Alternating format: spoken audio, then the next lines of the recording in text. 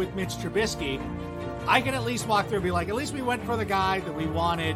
That's fine. Mitch is a quarterback that we never wanted. You know, you saw... You guys before the show, a lot of people like this one as well. That's the one! That's the one! This guy, John, you my man. You my man. I love this one. This one's a keeper. I don't care about anybody else. I can remove my team. That's a keeper. Do you like Go this ahead, one, Scott? John.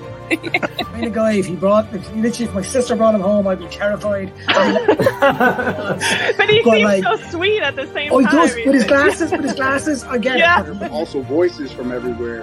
And I always talk about this, for the fan, by the fans, for the fans. You know what I'm saying? And so you guys have a unique way of being able to do what you guys do. And I just want to tell you guys thank you so much, because I see you. And if I see you, that means you guys are out there, and that's always good. Young, as long as you're not going to be a Green Bay Packer, I have to put that out there.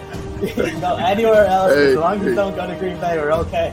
I know, right? Now, I appreciate you guys having me and the support, man. Honestly, like, I think... We're on this. Guys, try and remain professional and compose yourself here, for God's sake.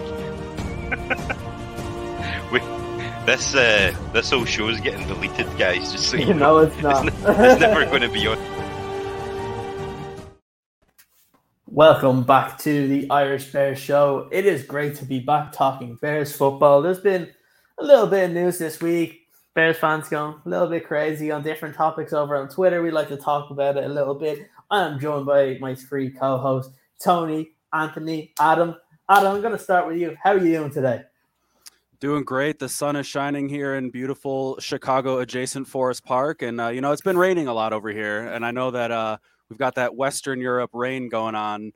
I don't think the last time we've seen sunshine, it's been quite a while. So it's very refreshing over here. And it's a beautiful day to talk football. There's a lot going on, a lot with our OTAs. And we've got, obviously a lot more important things happening right now.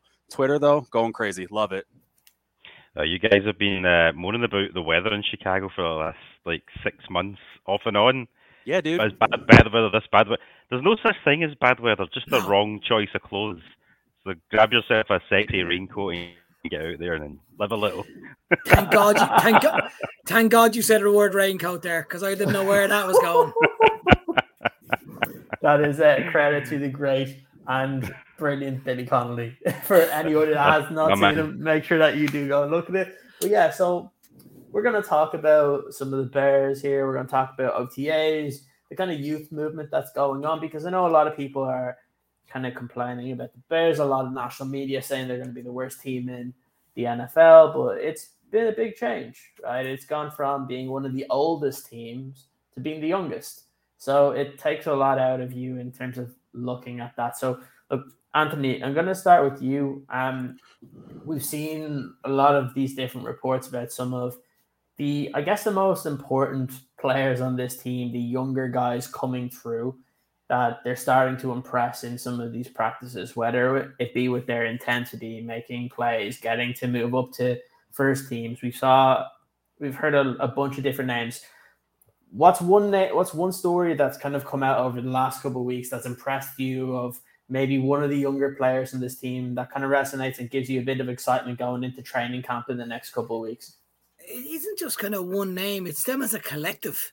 Obviously, Jones is obviously the one that stands out in the last couple of days, because he looks like someone that is making a real play to get in at left tackle. But also, you're looking at a variety of different attitudes that I like.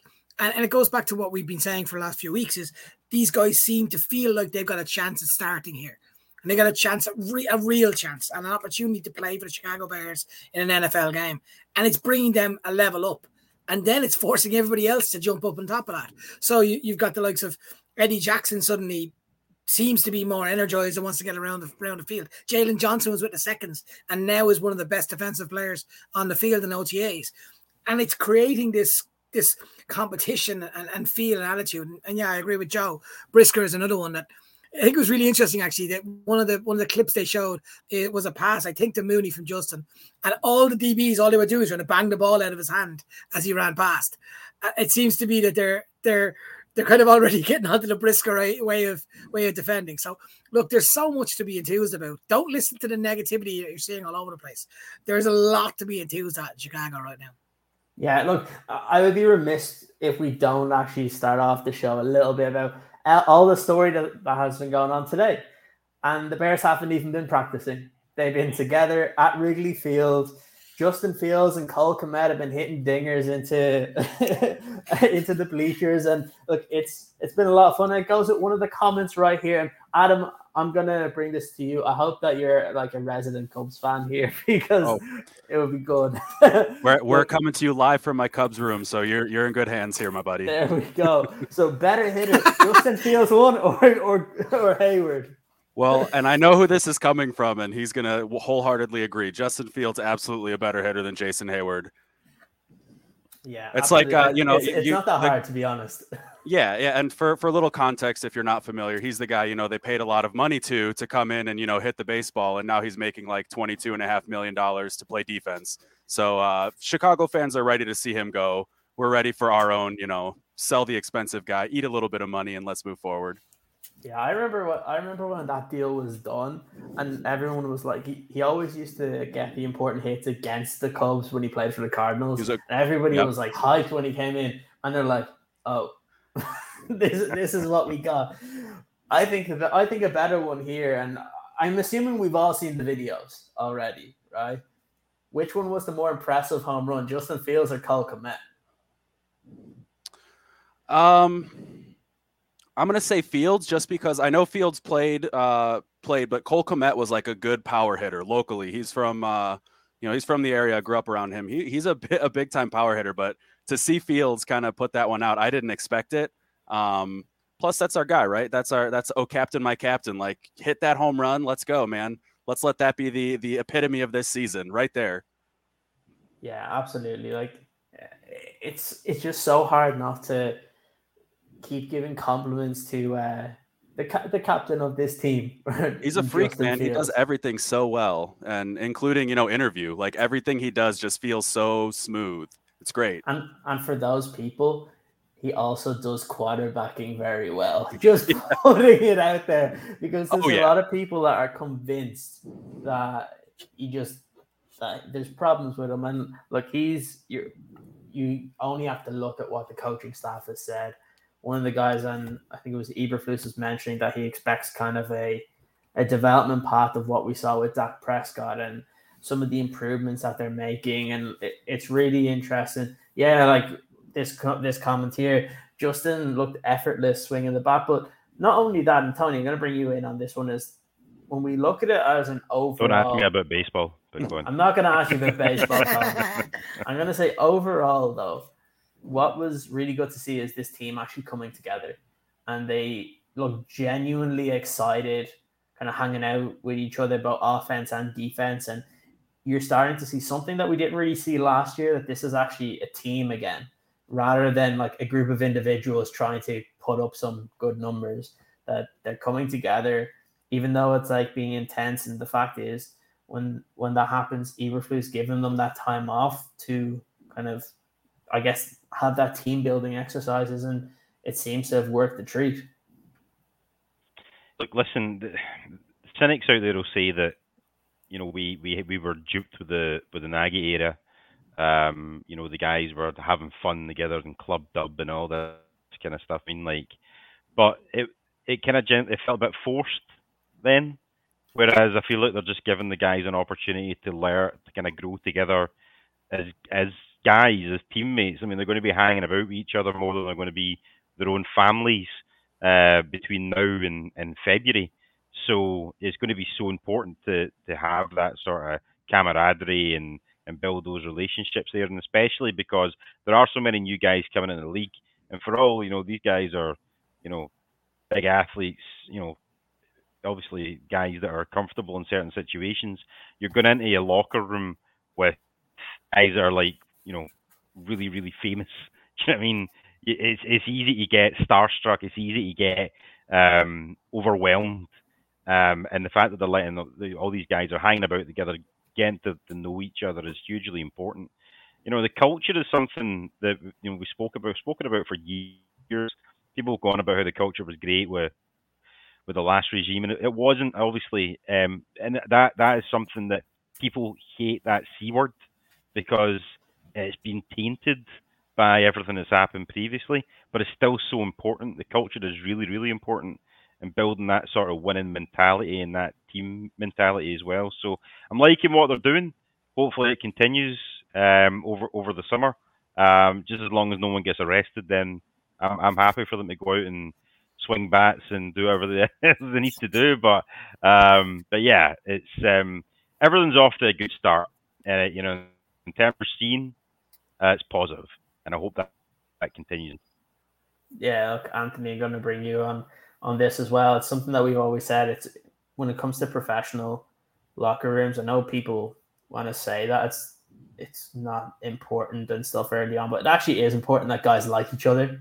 Like, I've been a part of locker rooms where you have important people on a particular team that absolutely hate each other, and you can win, right? And then there's other teams where it's maybe not as good of a team, but everybody gets along, and it makes it easier coming to work when everybody is there kind of coming together and working for the same goal. And that's something that obviously has to come from the coach. The coach has to constantly put that into them, that they're building this for the ultimate prize to eventually be able to represent Chicago in a Super Bowl. And that should always be the goal. While it may not be a short-term goal, it has to be the long-term one. It has to be where you're looking to get to, because if a guy doesn't see themselves as trying to get to that point, they shouldn't be on the team, because that's ideally what every single team should be striving for. And it's been a very long time since we can say that a Bears team where you have players that seem to be coming together to try and achieve that. Yeah, it's definitely the foundation that you can build most teams in, because the really, really good teams, it's stuff like today, it's stuff like even the fact that they broke the rules and got caught, all those things will feed into the whole us scenario. Even straight away, Eberflus's interview where he was talking about, I think one of the reporters asked him, the defense was better today than the offense. He was like, yeah, it's going to happen during games. Sometimes the defense is going to be on top, and it's up for the offense to do that, and vice versa, and flip it around. Hopefully come together and gel as a team. And they seem very orientated around that, and it's brilliant to see. I think one of the comments in here was about the fact that they're all the same age, approximately, roughly around the same age, and these guys have to get on.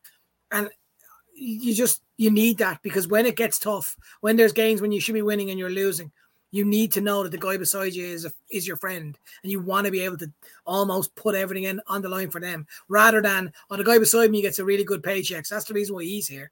And it any sort of negativity like that will seep in, and we saw it over the last couple of years at Chicago with some of our players who basically were there for the paycheck, and we want to have a guys who are there going, yeah, we're building something. And it's 2-3 years. It's you can see the build that's there, and the foundation for that is everyone's in it together. You might take one or two of those players out as a year goes by, or year or two goes by, but it's still the core of what it means. So when new guys come into that unit, they're expected to represent Chicago, represent the team, but also represent their teammates as quickly as they possibly can. Yeah, like I know a lot of people give.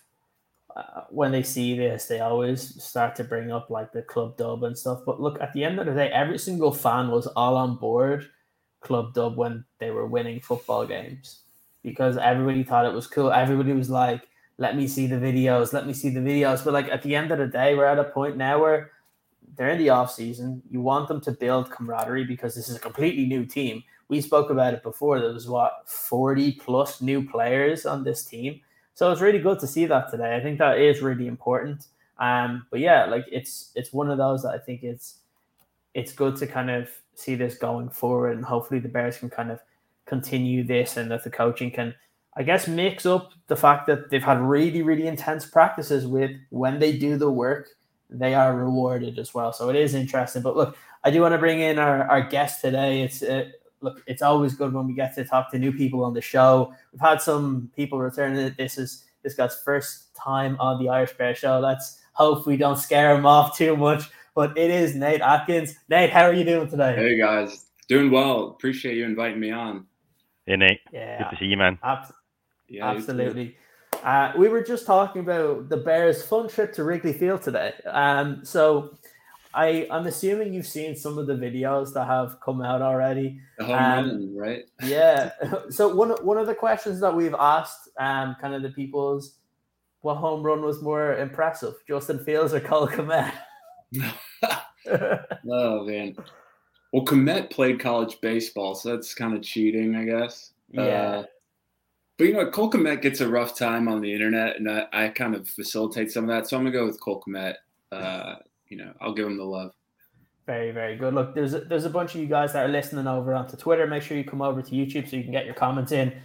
So again, we can read them out, go through some of the stuff. But look, I want to kind of shift this a little bit to some of the stuff we've heard this week on OTAs. And probably one of the first stories this week was the Bears losing an OTA practice. But then it seems like as we've kind of delved into the conversation around this, Bears fans have made what appeared to be a negative when the story first came out to a positive, that this is something that we're seeing something different at Eberflus, that the intensity is up there already in practice. It's not even training camp, and you're starting to see players really pushing it, and it's something that we expected from Eberflus, but it's come really early.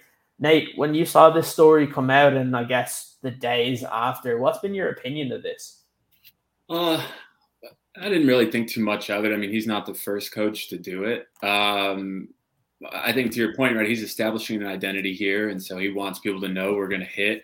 I think, to me, too, I think we're going to talk about this, but these guys are young now, so hitting during OTAs, hitting during the preseason, it shouldn't matter as much. You know, I think that's a rule to really protect veterans a lot more than anything else.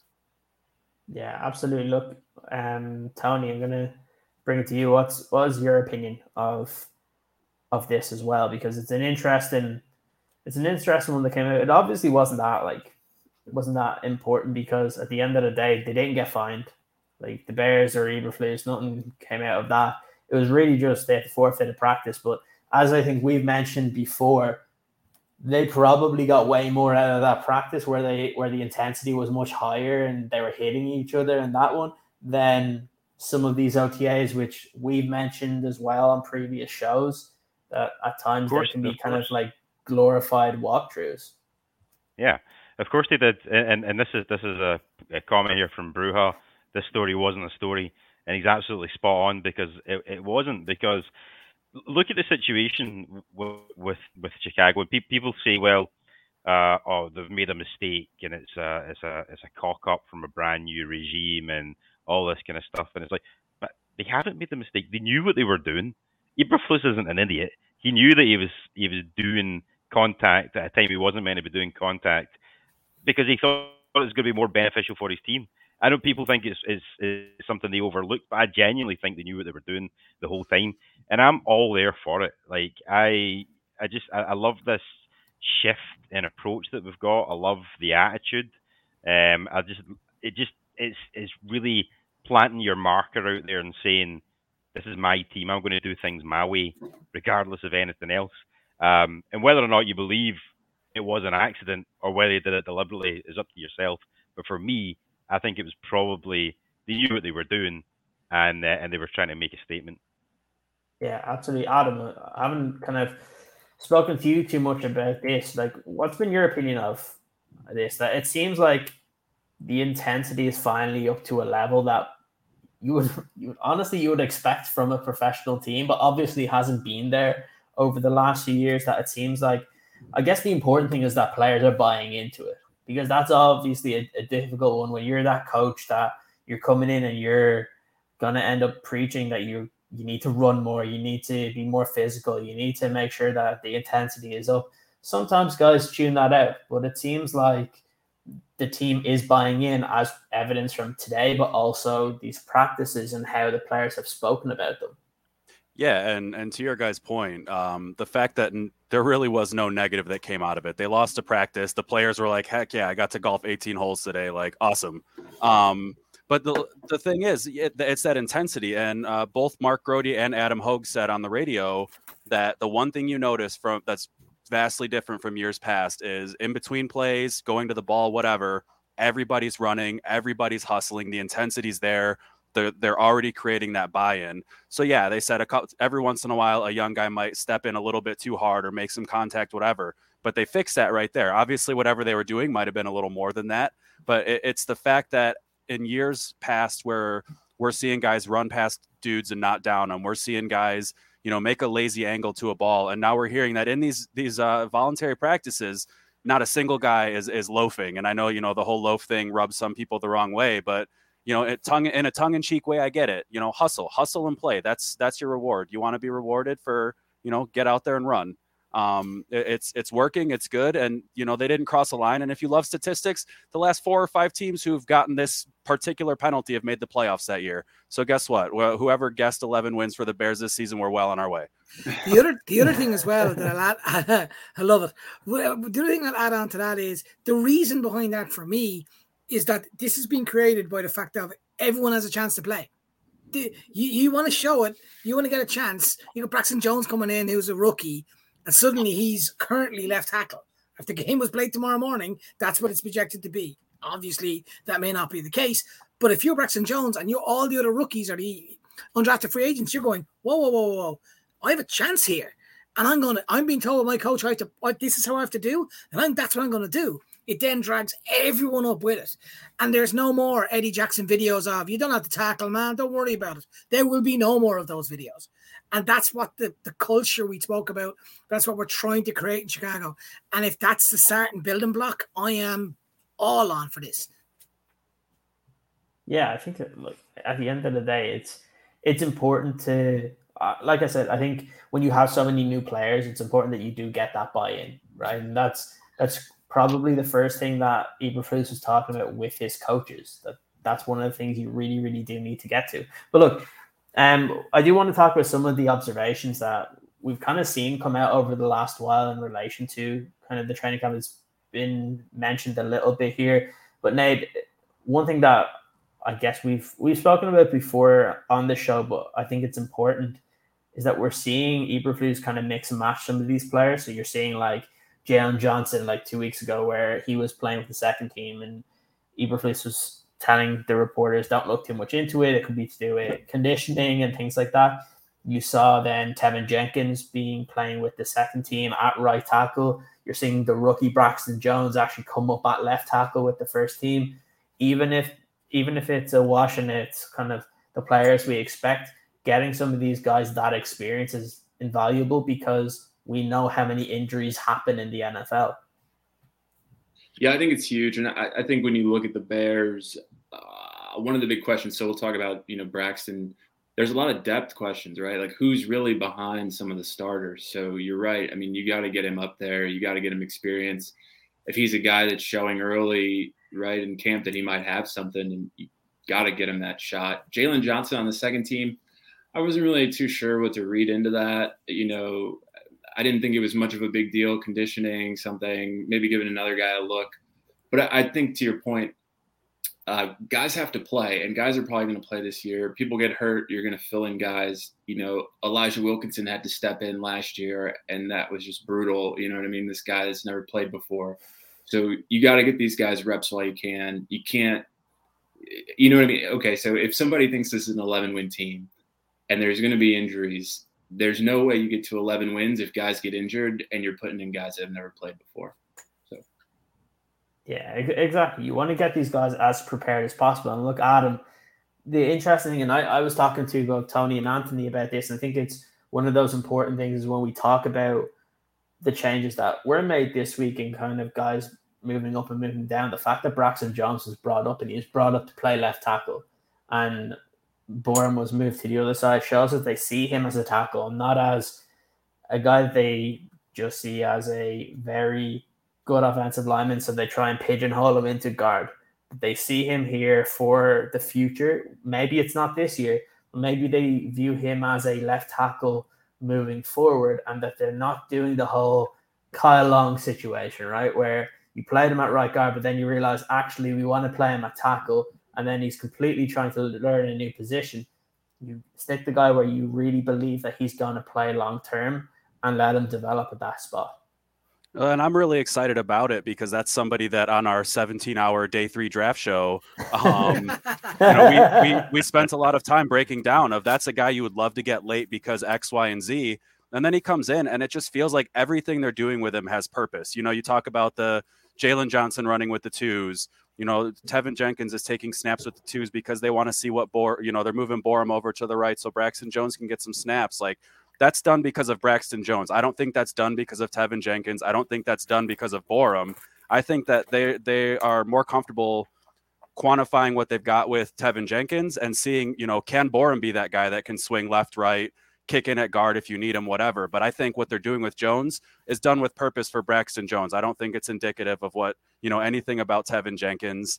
He still does have a lot to prove, but also, he's the one on that line that kind of does have that pedigree where they might be a little bit more comfortable. The first rumor that came out about the line was they weren't sure about Larry Borum. So why not take a look at him everywhere you can look at him? And they're doing that with everyone. I love it. I don't care where you're at right now. It's minicamp, get some reps with everyone, see who you gel with. You could be two mediocre players and next to each other, you could be gods because, you fill in that gap perfectly and you just never know until you try it. And for so long, guys were just, well, let's see what happens. But now it's, if you've played there, let's see if you've got it. If you're not starting somewhere, let's see if you can start somewhere else. You're not, like you said, pigeonholed into one particular thing. Yeah, exactly. And it is interesting because we've always said we want the kind of best players being able to play, right? And the one thing that when you do have 40 plus new players to a team, that it's going to be a meritocracy because there's not that many players that this regime have kind of affiliates to, because at the end of the day, they didn't bring in most of them. Like a lot of these kind of 40 new players are on 1-year deals. Really, the only people that they have any sort of link to are their draft picks. So it is interesting. And Anthony, when you look at it, and this is, I think the one thing that was interesting to me is that the Bears brought in some veteran swing tackle players, and the fact that you see the rookies are being brought in first and they're being put up to that first team offenses, I think that's really, really important to see because it shows that, well, okay, we may have brought in a guy like Julian Davenport to be a swing tackle or to be a depth piece, but we don't see him as a starting left tackle for this team. If Borum starts there, the next man up will be Braxton Jones. We believe in the guys that we have drafted, and that's really, really important. And also when we've always talked about the right guard, we've seen multiple different players play there already for the Bears, and it's going to be a really interesting battle when it comes to training camp when these guys can actually hit each other. So yeah, look, it is going to be an interesting one. But what's been your take on all the news stories from the offensive line the last 2 weeks? Because they have been pretty interesting. Yeah, I think that's the interesting one of all is the likes of Davenport hasn't been given that the elevation that you would have expected to have happened last year or the year before. It again, it goes back to creating that feeling that they're trying to build something, not necessarily just for the next 12 months or next season coming up, but looking into the future of where they're possibly going to get. Are all these guys going to hit? Of course not. But are we potentially looking at one or maybe two getting in? That's all we need. I think there's a lot of positive stuff coming out of it, especially the worries that people were saying going into camp was like, oh God, our offensive line is going to be killed all over the place. People are forgetting about Jenkins at Borum last year. They're forgetting about the love that was out, especially for Tevin Jenkins. And now his back is all good. This was a guy who everyone was saying was a first rounder last year. He's going to be there. I just like what they're trying to do. It's young, it's athletic. They all seem to be growing into this together. And there is a potential for some of these guys to be there for 2 or 3 years, 4 years, 5 years together as a group. And I think from what I've read into Eberflus, his big thing isn't necessarily about having that one superstar name. It's about the unit and the whole unit coming together. And if they're all growing together as a unit, then it's something that's really, really enthused me as to what that looked like. Does that mean we're going to go and be amazing? Of course not. But we are now we're in June now. You say we're in May. We're now in June. So it's not like we have to be great in June. We have to be better in July, better in August, better in September, etc. until we get into our first game against the 49ers. And everything that's been pointed at so far points that we are getting better day by day, week by week. Yeah, as long as this team is ready to play by the Thursday night football game against the Washington Commanders, yes, will be all right. we say that as people know we are all going to that game, so that's why we need them playing full-fledged at that time. Look, Nate, again, one of the questions that a lot of people have asked when it comes to the offensive line is that right guard position. Obviously, nobody's happy with it if it was like Dakota Dozier at this point in time. But when you draft so many young guys, it's really who stands out the most, right? Like nobody expected Larry Bourne to play in any football games last year. They thought he was going to be that kind of swing tackle from the 5th round and he'd come in if somebody got hurt.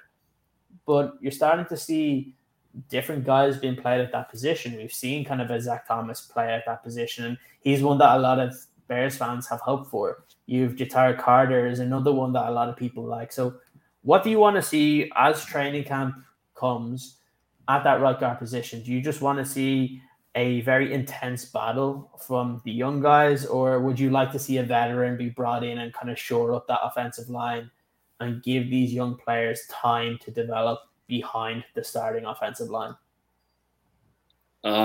Specifically at right guard, you're asking? Yeah. Man, it's tough because, we let a good right guard walk. Look, I think you just go with the theme of youth, right, and let the guys figure it out. I like the idea of, Sam Mustipher getting some reps there. I saw Dakota got the start over him, but I think you just try to find something, figure out what you got.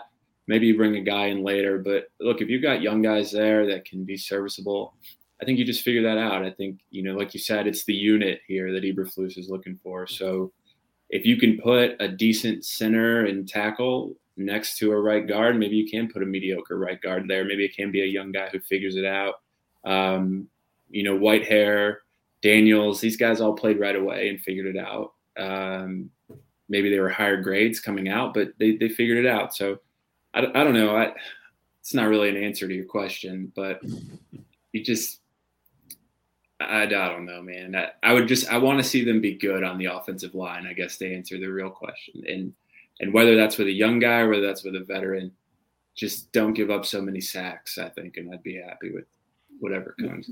Yeah, and that's an interesting one, Adam, because when we talk about the offensive line, like when we compare it to it even last year, some of the game plans were ridiculous that they left some of these guys out on an island and they didn't need to, especially compared to like the play that was called by Nagy. So it's one of those that both the scheme should help the offensive line. They obviously want to be a lot quicker. They want to be a lot looser in the offensive line as well. So what's been your opinion of what's been done here to try and revamp it? You've obviously lost a couple of guys that were here last year. You've a bunch of new guys, as you mentioned, on our 17-hour day 3 draft show. we were like, oh, here's one offensive line. We're like, oh, imagine if they went for another one. Bam, there's another one. They go for, I think they were only missing one player to get a full offensive line on day 3. They had 4 guys drafted. So what's your opinion of what we've seen thus far, some of the reports that have come out, and kind of what you want to see as we get closer to training camp? I'm personally right on the fence with it. I like what they've done, but I don't think that they're really done. I don't think they've done enough. And, I've been a big proponent of that. Post June 1st, you'll see, what names are out there that they could potentially get for tackle. But right now they might be just biding their time and seeing what they have at left tackle right now. And then maybe they look at guard but kind of to Nate's point is if the whole theme is youth and you can put a guy like Zach Thomas over there and he looks competent. And like I said, that's my theme for the summer is competency. And Nate, I've been hammering that home as hard as I can, as after the last several years, that if this team can look competent, I think people are going to just be breathing a big sigh of relief, because we've been watching so much ineptitude lately that, go out there and just block. And if there's a tough play and you see a young guy make a smart block, it's like, hell yeah, we're on our way. You've got that youth. And if he's serviceable and there's growing pains that come with it, at least he's serviceable. And at that point, I'd much rather take serviceable. I know when you take a bunch of guys in the 5th, 6th, 7th round, you're not expecting that. But, if it does work out like it worked out with Borum, where they're like, wow, we might actually have a little diamond in the rough on our hands, get them the playing time and see what you've got. I'd rather see an unknown quantity who kind of looks good and see what they're made of versus, taking a 32-year-old for a year and then not knowing for year 2 what that guy's made of. So yeah, serviceable kind of goes with competency for me. Like I just want to see the people they bring in do things that they say they need to do instead of, we're going to run an offense that relies on tight ends and never use tight ends and bring in, quarterbacks that can't run your offense, but we brought them in specifically to run the offense. And you know what I'm saying? So like, yeah, obviously I don't think they've really done enough because it's still not a great offensive line, but I do like what they're doing. And I kind of see their vision. I see the direction for the vision. And for me, that's good right now because we don't have much to go off of. Yeah, absolutely. And the one thing that I look at when it comes to that is if you can find, let's say if one of these rookies comes in and they are serviceable, the one thing that you get from a guy that's a rookie and a guy that's a second-year player is development happens. Like if you bring in a 32-year-old or 33-year-old, you know what you're getting from them. There's not going to be much change in how they play. With a young guy into this league, with how offenses or the offensive line is done in college versus the NFL, it's a stark difference. And that's why it's so difficult for teams to draft guys that actually make it at the next level.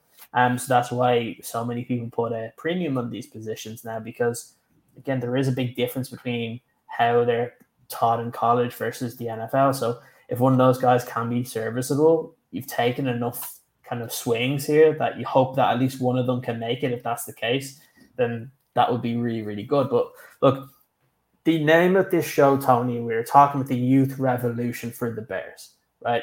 We've spoken about the offensive line, obviously 4 new young guys coming in. But realistically, when we look at this season, it comes down to, when it comes to the rookies, we will be looking at kind of 3 main players, right? Velus Jones Jr., Kyler Gordon, Jaquan Brisker. But obviously, when you look at the offense, we'll start with that. You have a Velus Jones Jr., you've Darnell Mooney that's kind of continuing on. And then you're praying that Justin Fields gets the development that he should and that he deserves, because he was put in a really bad situation last year. So when we look at this team moving forward, how do you feel about some of those young players that really will be the core of this team, regardless of what they do in free agency next year with all the money, regardless of what they do in the draft? You're only going to be able to bring in so many, and this is the first group of this core young team that they're going to be having. So what's your opinion of it, firstly on the offense? Well, firstly, it was a necessity for us to get younger overall on the team anyway. We were trending in the wrong direction for too long, and it's no way to build a kind of long-term sustainable franchise. You could almost look at this if you have your ever-optimist glasses on and say this is the first year of the start of everything. Potentially it could be. We think we have our quarterback moving forward, and that's the most important position, regardless of anything else. If you get that position right, the likelihood is things will start to go well for you.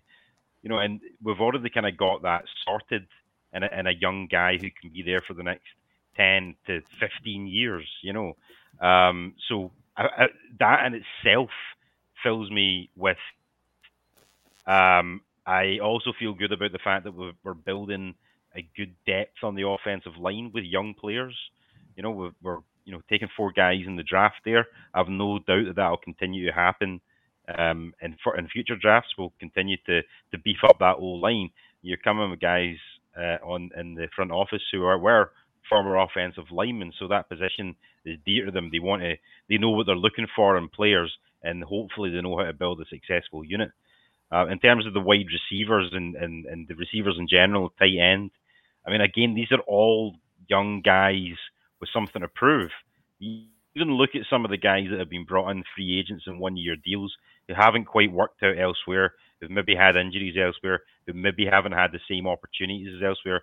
The majority of them are young guys who, if given the proper coaching, the proper situation, and the chance to actually play, could become something. It could be nothing. But at the end of the day, when you've got young guys in your team, there's always that potential. Whereas if you're signing veterans, and when I say veterans, I mean guys who are pushing 30 or over 30 and that kind of thing, you already know what you have with them. The likelihood of them evolving beyond what they have been in the league for the last 7 to 10 years is unlikely to be anything significant, if at all.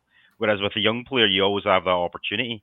And I always feel as well that if you can take as many stabs at getting players in the draft, then you're setting yourself up for prospective success based on the fact that you're bringing in talented youth. As you say, not all of them are going to work out, but if 2 or 3 of them work out every year that you bring in the draft, that's success, because that's your starters that are going to be there for the long term. So in terms of the offense, I'm probably feeling a bit more optimistic about where it is right now than a lot of people. I understand Bears fans want to bring in the big name veteran and this, that, and next thing. But we've done that before. It's got us nowhere. Who was really on the free agency market that you would have wanted to bring in that was that one player we were away from success? There wasn't any of them. We needed to change tact. We needed to build from the bottom up, and that's exactly what we're doing. And we're doing it with young guys who are hopefully going to be there for quite some time. But I feel I always have a renewed optimism after a season's finished and a new season's about to begin. But I feel even better about it this year because of the way things have been handled in terms of bringing in younger guys in the off season. I wanted to have big names. There's no doubt about that. But there wasn't any big names available. We probably did the best thing we could do for the team, and that all starts with the youth. Okay, so with that, one of the biggest kind of stories this week that's kind of been doing the rounds around Bears Twitter, like we're excited about the defense, we're excited about kind of what this offense can try and develop into, but all the stories started happening with DK Metcalf again, right? We saw these stories maybe about a month and a half before the draft, went quiet, and then obviously with Cooper Kupp signing his contract this week, you have again the Rams proving that the salary cap means nothing. Like it's fake to them. But when it comes to DK Metcalf, he hasn't been able to agree to a contract extension, which obviously means any team that wants a wide receiver, every single fan base is just going to say, oh, we need to go and trade for DK Metcalf. So I thought it was important that we'll mention it. We'll talk a little bit about whether it would be worth it for the Bears to even consider this, because it's a nuanced conversation, right? Because you can say, yes, I absolutely want a player like this on the Bears, but do you want to pay that price when you don't know kind of what draft picks you're going to get next year? You could end up waiting, and it might actually be more beneficial for you to do it then. So, Nate, when you see this kind of come up, it doesn't even have to be DK Metcalf. It's any talented wide receiver that goes out there that people are saying that could be available. You see a bunch of Bears fans saying, oh, we have to trade for him. We have to get this guy. What's your thoughts on all these rumors with DK Metcalf right now? Yeah, good question. I guess I think about it two ways. One will be to kind of come back to the age thing, right? So when I think of teams that are a little bit older, right, I don't necessarily think they're good or bad, but I think they're definitely focused on like winning now, right? Like I think if we looked at the average age of the Rams, they're probably going to be one of the oldest teams in the league, right? Because they've loaded up on all these older players. They're trying to go get another Super Bowl. Same thing probably down in Tampa Bay. So again, if the theme for the Bears is we're getting really young, which, Tony had let me know the question, so I looked, and now the Bears are probably going to be one of the youngest teams in the league coming into this year. And they've gone from 11 players over 30 last year to 5 this year. So if that's the theme and we're being young and we're looking towards the future, DK Metcalf is a win now kind of person, right? Like he's not trying to go to a team that's in a rebuild, whether that's the word we're calling what the Bears are doing or not. So I always get excited about it. I love photoshops of good players in Bears jerseys, but I think when you're being realistic, like, is that even a place, and he doesn't have that say, right? But is that even a place where he's going to want to go, where he's going to come fit in, where he's going to be a good team player, or is he going to ride out his contract? And if we're not making the progress he wants, go sign somewhere else. So that's what I think whenever I see those things. This is the perfect one. It seems like anytime any sort of big name kind of comes up, like especially when it comes to like the offense, like it's always going to be that link for the Bears. I understand why Bears fans are interested, right? Because he has the physical profile the position that Bears fans have been clamoring for all offseason. So it makes sense in that one. But I just think where you are right now, you've picked your lane on how you want to build this team. And I don't think you can completely mess it up by trading a bunch of picks for a DK Metcalf, because you've seen what Poles wants. He wants more picks. Like, look, if you get to a point of it gets to next year's offseason, a bunch of the wide receivers get signed, you have a better season than maybe you expected, and you come out with pick 17 or 18, and it's projected that a lot of maybe the top 2 or 3 wide receivers are going to be top 10 picks. Well, then I'm fine with if you want to trade something to get a player like DK Metcalf. It makes sense then. But where we are right now, I think it's probably the best point to stick where you are, see how this season goes, what you really need going into next year. Because, look, if you have even an okay season, you could have a top 10 to 12 pick where you could get the wide receiver that you want, and it's younger than DK Metcalf that you can mold yourself. It's going to be really interesting. I personally think he's just going to sign an extension with Seattle. They have too much money still, even though like they've gotten rid of Russell Wilson. I think he's going to want to just get as much money as he possibly can, because I don't think he's at the point of his career where he's going ring chasing.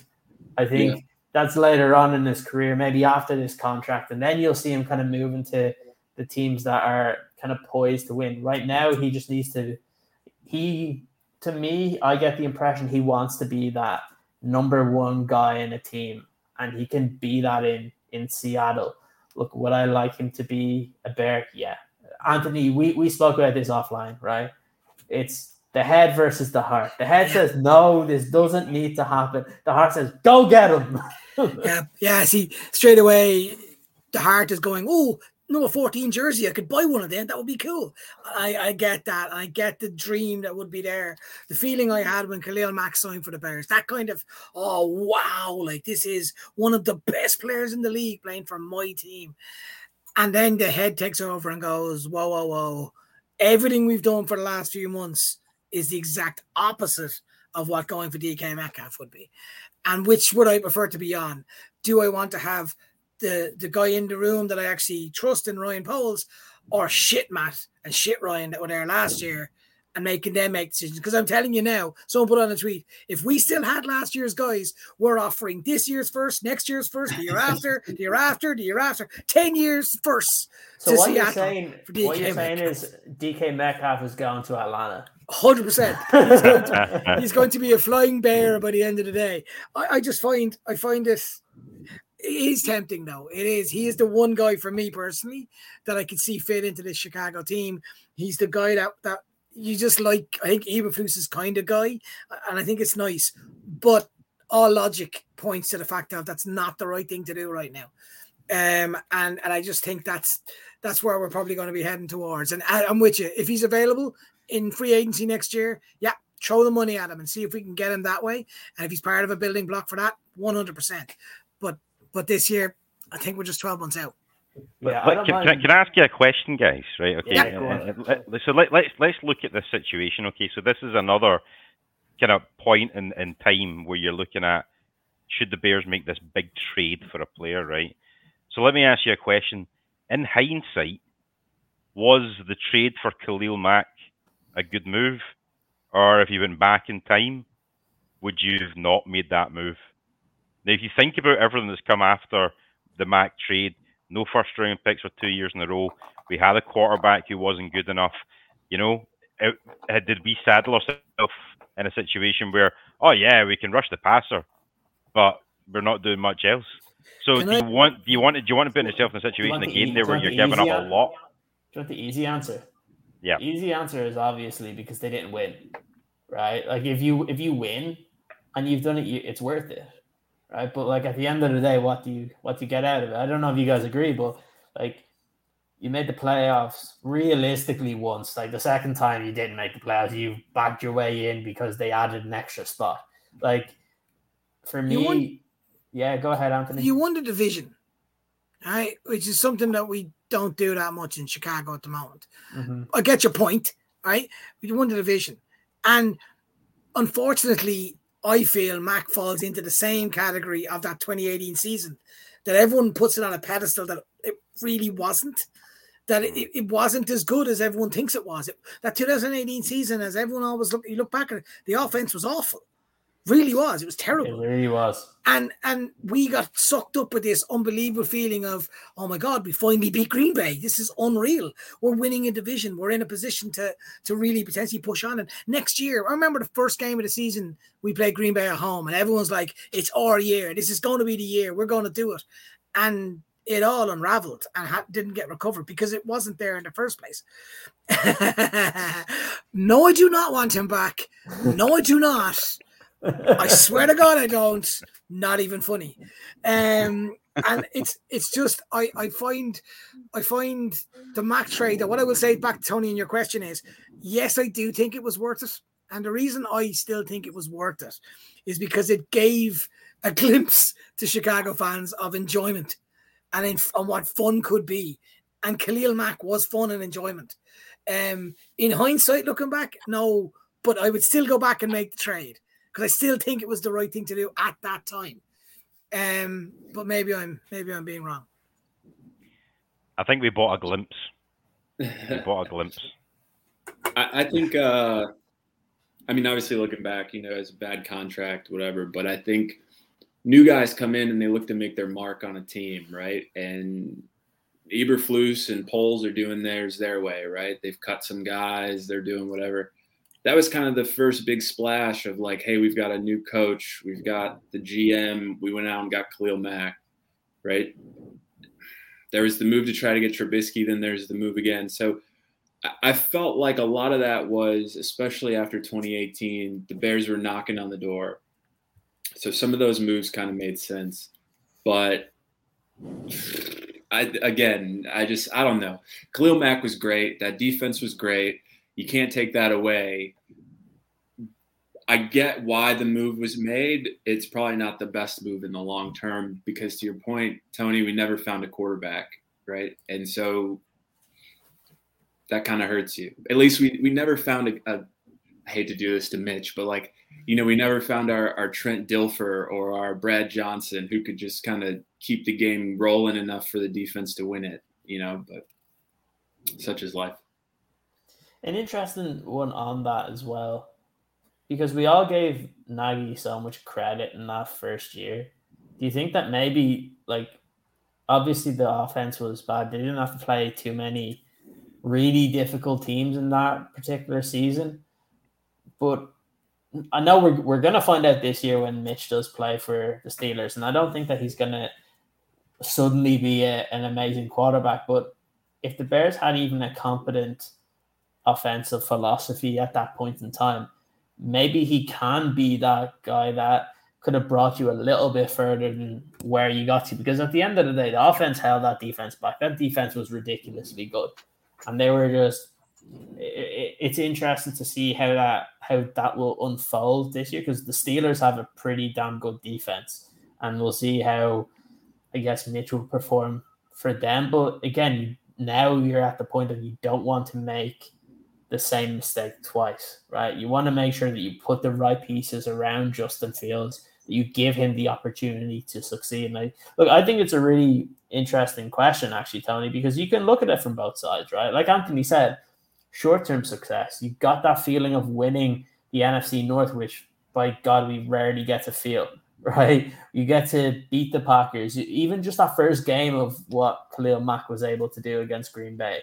Like, it was one of those, like, really hyped up moments for Bears fans that really we don't get that often because the team hasn't been very good recently.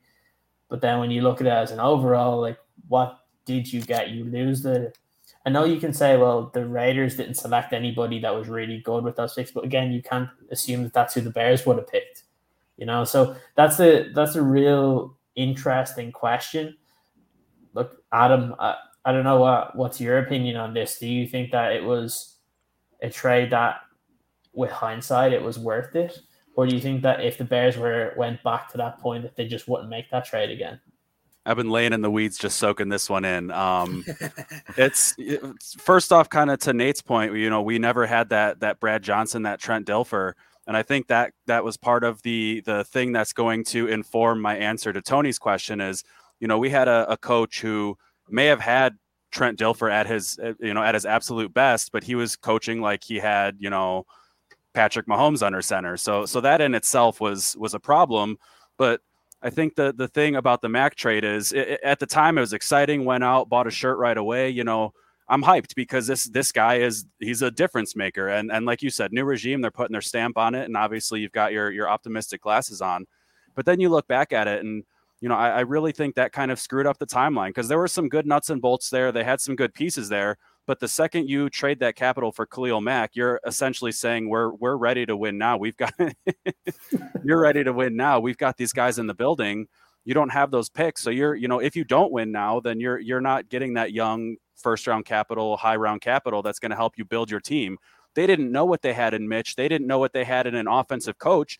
And hell, 8 games into that 2018 season, that offense stopped. That team was carried by the defense. They weren't doing anything. So the fact that, they went all in on Khalil Mack without even knowing if the offense was going to function at a basic level.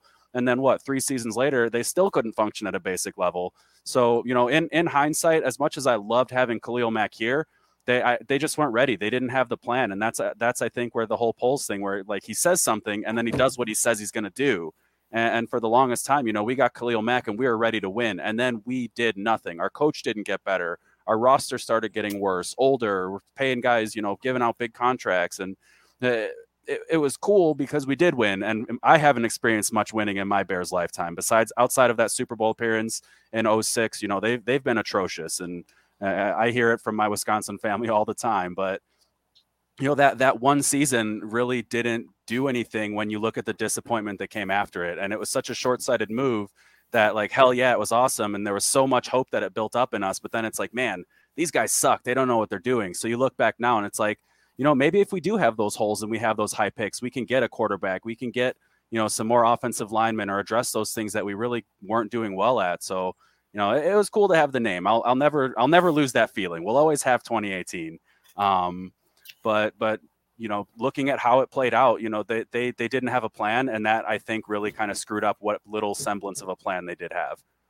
Yeah, look, Adam, it could be worse. You could live with a Patriots fan, so so it's all good.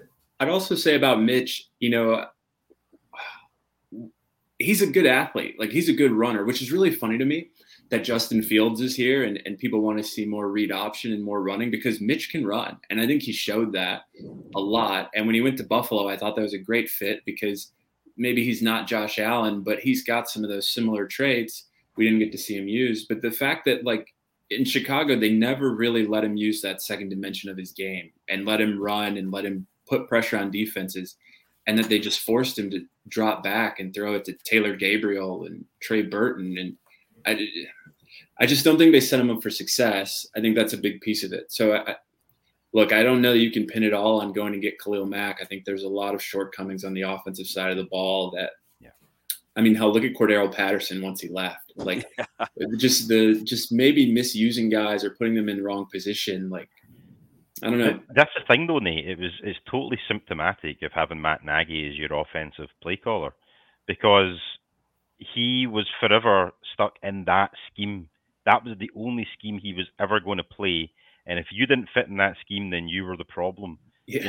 When any other coach worth his salt would change the scheme and be smart enough to be able to come up with something to fit the players that you've got. He had Mitch, right? And it didn't work. So they said, he gets a better quarterback, he'll make it work. He's got a better quarterback in Justin Fields. He didn't make it work last year either. I mean, fair enough, there were other things involved in that as well. But at the end of the day, he was clearly inept at doing anything successful with an offense. So to your point as well, Kieran, I'm a Mitch guy in the sense that he's one of us. He always will be one of us. Okay, he's not a great quarterback by any means, but I hope that he goes to Pittsburgh and shows out because he's never been in a good offense. He had John Fox, and then he had Matt Nagy, and then he's been a backup in Buffalo, where he's probably learned a lot more in that year than he did in the 5 years he was in Chicago. So I really hope that he does go out and show out. And I think it's also going to be hugely beneficial for Justin Fields this year because he doesn't have Matt Nagy anymore either. So you're going to hopefully see both these guys make a jump. Hopefully Justin Fields more.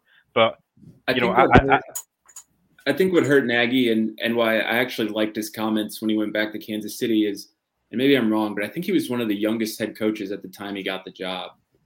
And I think with that youth probably comes a lack of experience, a lack of knowledge, right? So he's just running what he knows. And what he knows is a little limited, right? I think you were seeing Mitch telling him, right, hey, people are keying these plays. They've picked up on these plays. They're not working.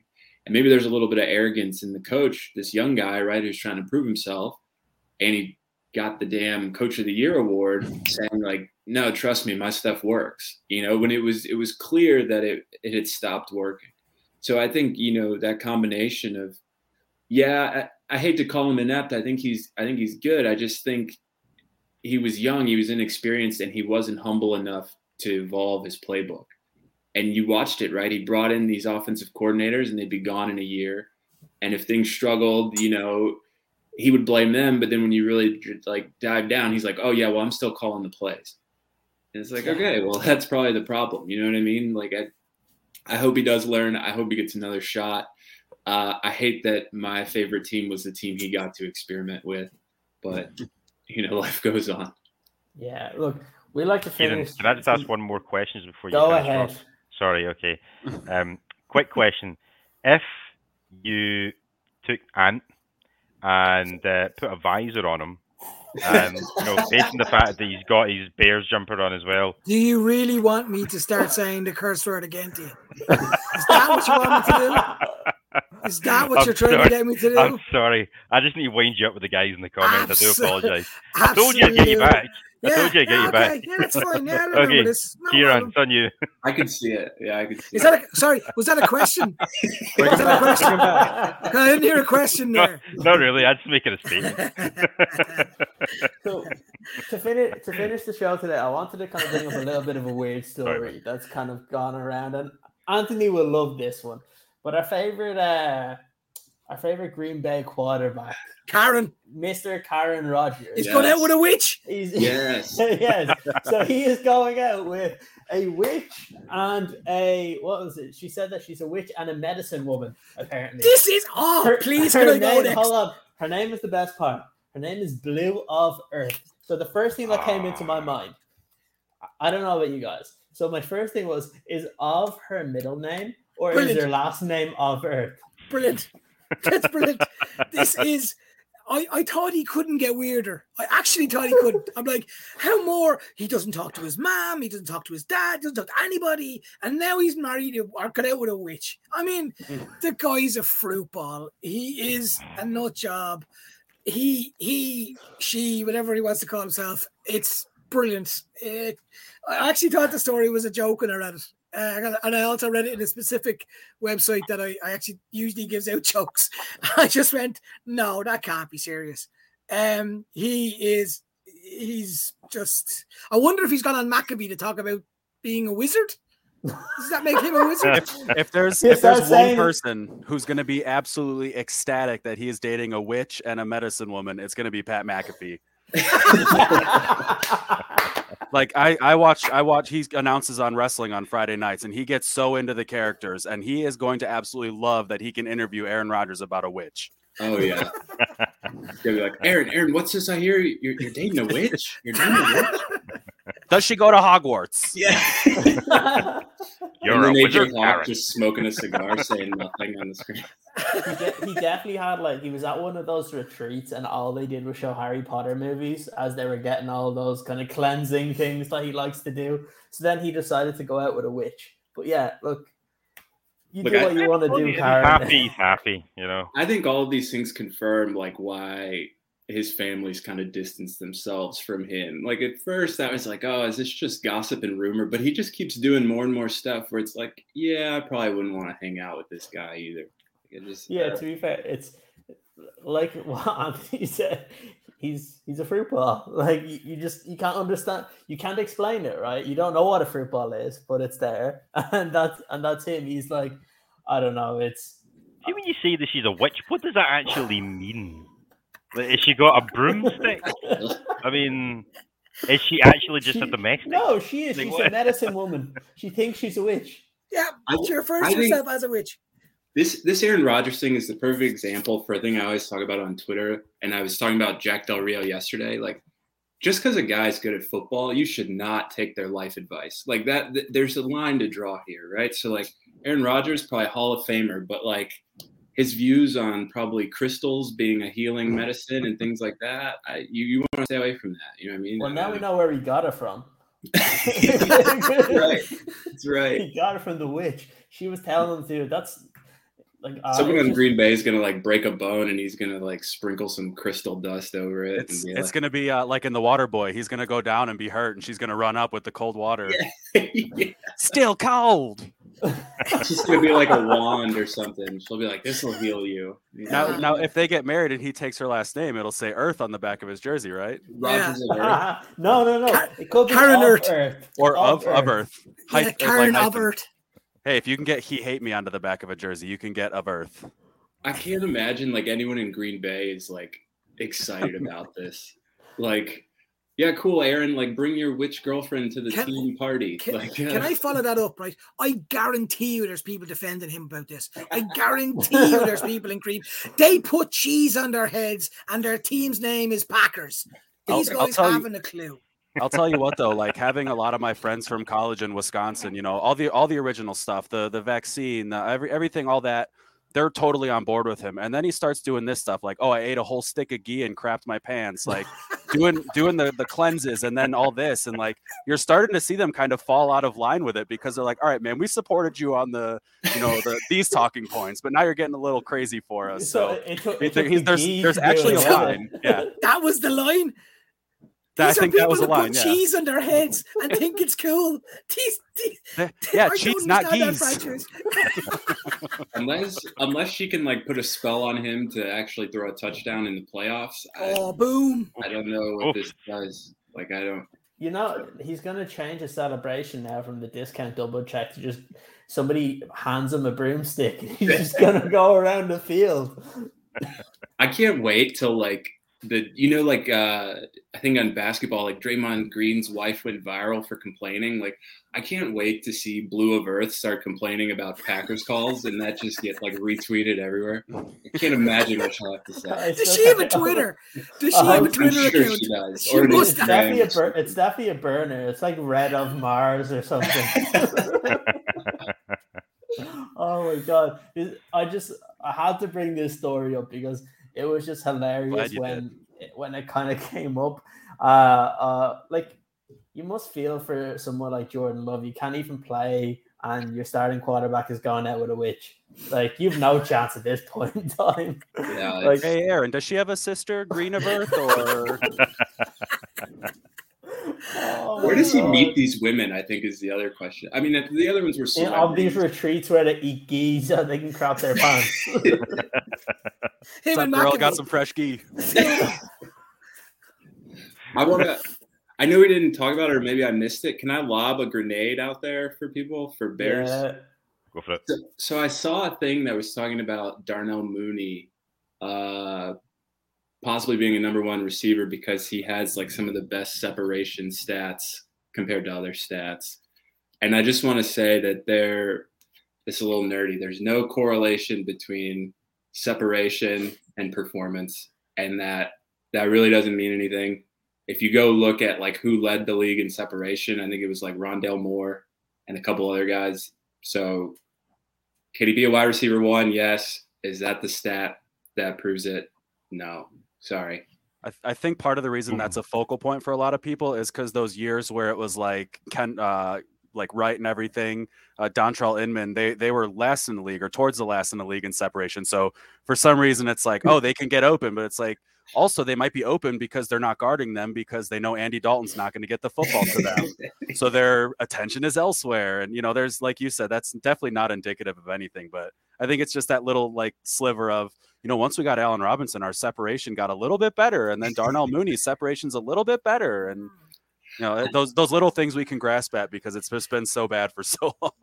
Exactly. I think he's good. I think his 1,000-yard season should stand on its own. Let's see what he does this year. But yeah, I don't want to shoot that down, but it doesn't really mean much. Yeah, I love how we can talk about like Gee and witches, and then suddenly you just go back to Bears talk. that reminds me. Well, Tony told me, so I made Mooney notes here. So Tony told me questions, so I had my notes, and I'm like, I don't want to miss out on my Mooney comment. I love it. Yeah, it's very good. But look, it's been a pleasure having you on the show, Nate. Yeah, thanks so much, guys. It's a lot of fun. Do you want to tell the guys where they can find some of your work? Yeah, so I write for the Bears Wire. That is at bearswire.com. And, the off season's starting to kind of ramp down. The regular season's coming back, so see me write a bit more on there. Nate Atkins on Twitter at Nate_Atkins3. If the Nate Atkins without the underscore is out there, please give me your Twitter handle. And I tweet about a lot of random stuff. Occasionally you'll get some Bears stuff. If you really want to read my writing, it's on Bears Wire. That's probably the best place to get it. I'm going to ask you one thing, Nate. Who's Nate Atkins 2-1 that you weren't able to get Nate Atkins? Dude. Well, so the 3 is I'm actually the 3rd. So I was like, putting that on there. But yeah, maybe I should go for Nate Atkins 1. I don't know. Burner account. Atkins 1. They'll never see it coming. Wow, that Nate Atkins 3 is so smart. You mean how like it was that guy that was like slagging off Velus Jones Jr. and decided to make a burner with his same first name and thinking people wouldn't realize it's him? Oh my god. There's a guy doing slander on Justin Fields, and then he put a whole video on of basically Darnell Mooney getting missed, and Fields was still playing for Ohio State. The thought was really done. So yeah, wouldn't be trusting the videos on slagging Bears players off, really. No, I'm excited for this year. I think the Bears, they're doing a lot of good Velus Jones hype. I think they're really building him up. So I'm really excited to see what he does, and I think he might have a pretty key role in this offense from everything we're hearing. Well, considering he's in his 40s, yeah, he's only got 1 year left, really. I think he's doing well to even get up in the morning. He's that old. I think people make too much out of the age of receivers at times, or players in general at times. So Twitter. Yeah, I know. It is what it is. But look, Nate, it's been a pleasure having you on. Guys, make sure that you do like the video. If you're not subscribed already, make sure you do subscribe. If you're listening to us over on audio, make sure you give us a 5-star review on Apple Podcasts. That we really appreciate it. We have a bunch of videos coming out over the next couple of days. We've done one on all the updates for the OTAs, so that will be getting released. I believe it will be on Friday. We also have one on DK Metcalf, and Anthony and Tony are going to be doing a bit of a rant show. So can't wait for that one, because it's going to be whatever crap pisses them off on Twitter that day. That's what it's going to come up to. So it could be witches. It could be Blue of Earth. That's all I'm going to say. We're going to try and interview Blue of Earth. Myself and Tony are going to try and interview Blue of Earth. I got water right here. That's yeah, very, very good. Look, it's been a lot of fun. It's always good talking Bears. We will be back obviously next week as well with another live show, but there will be videos almost every day on the channel. So make sure you do subscribe. Make sure you hit the notification button so you don't miss any of that. And until next time, all we can say is bear down. Bear down.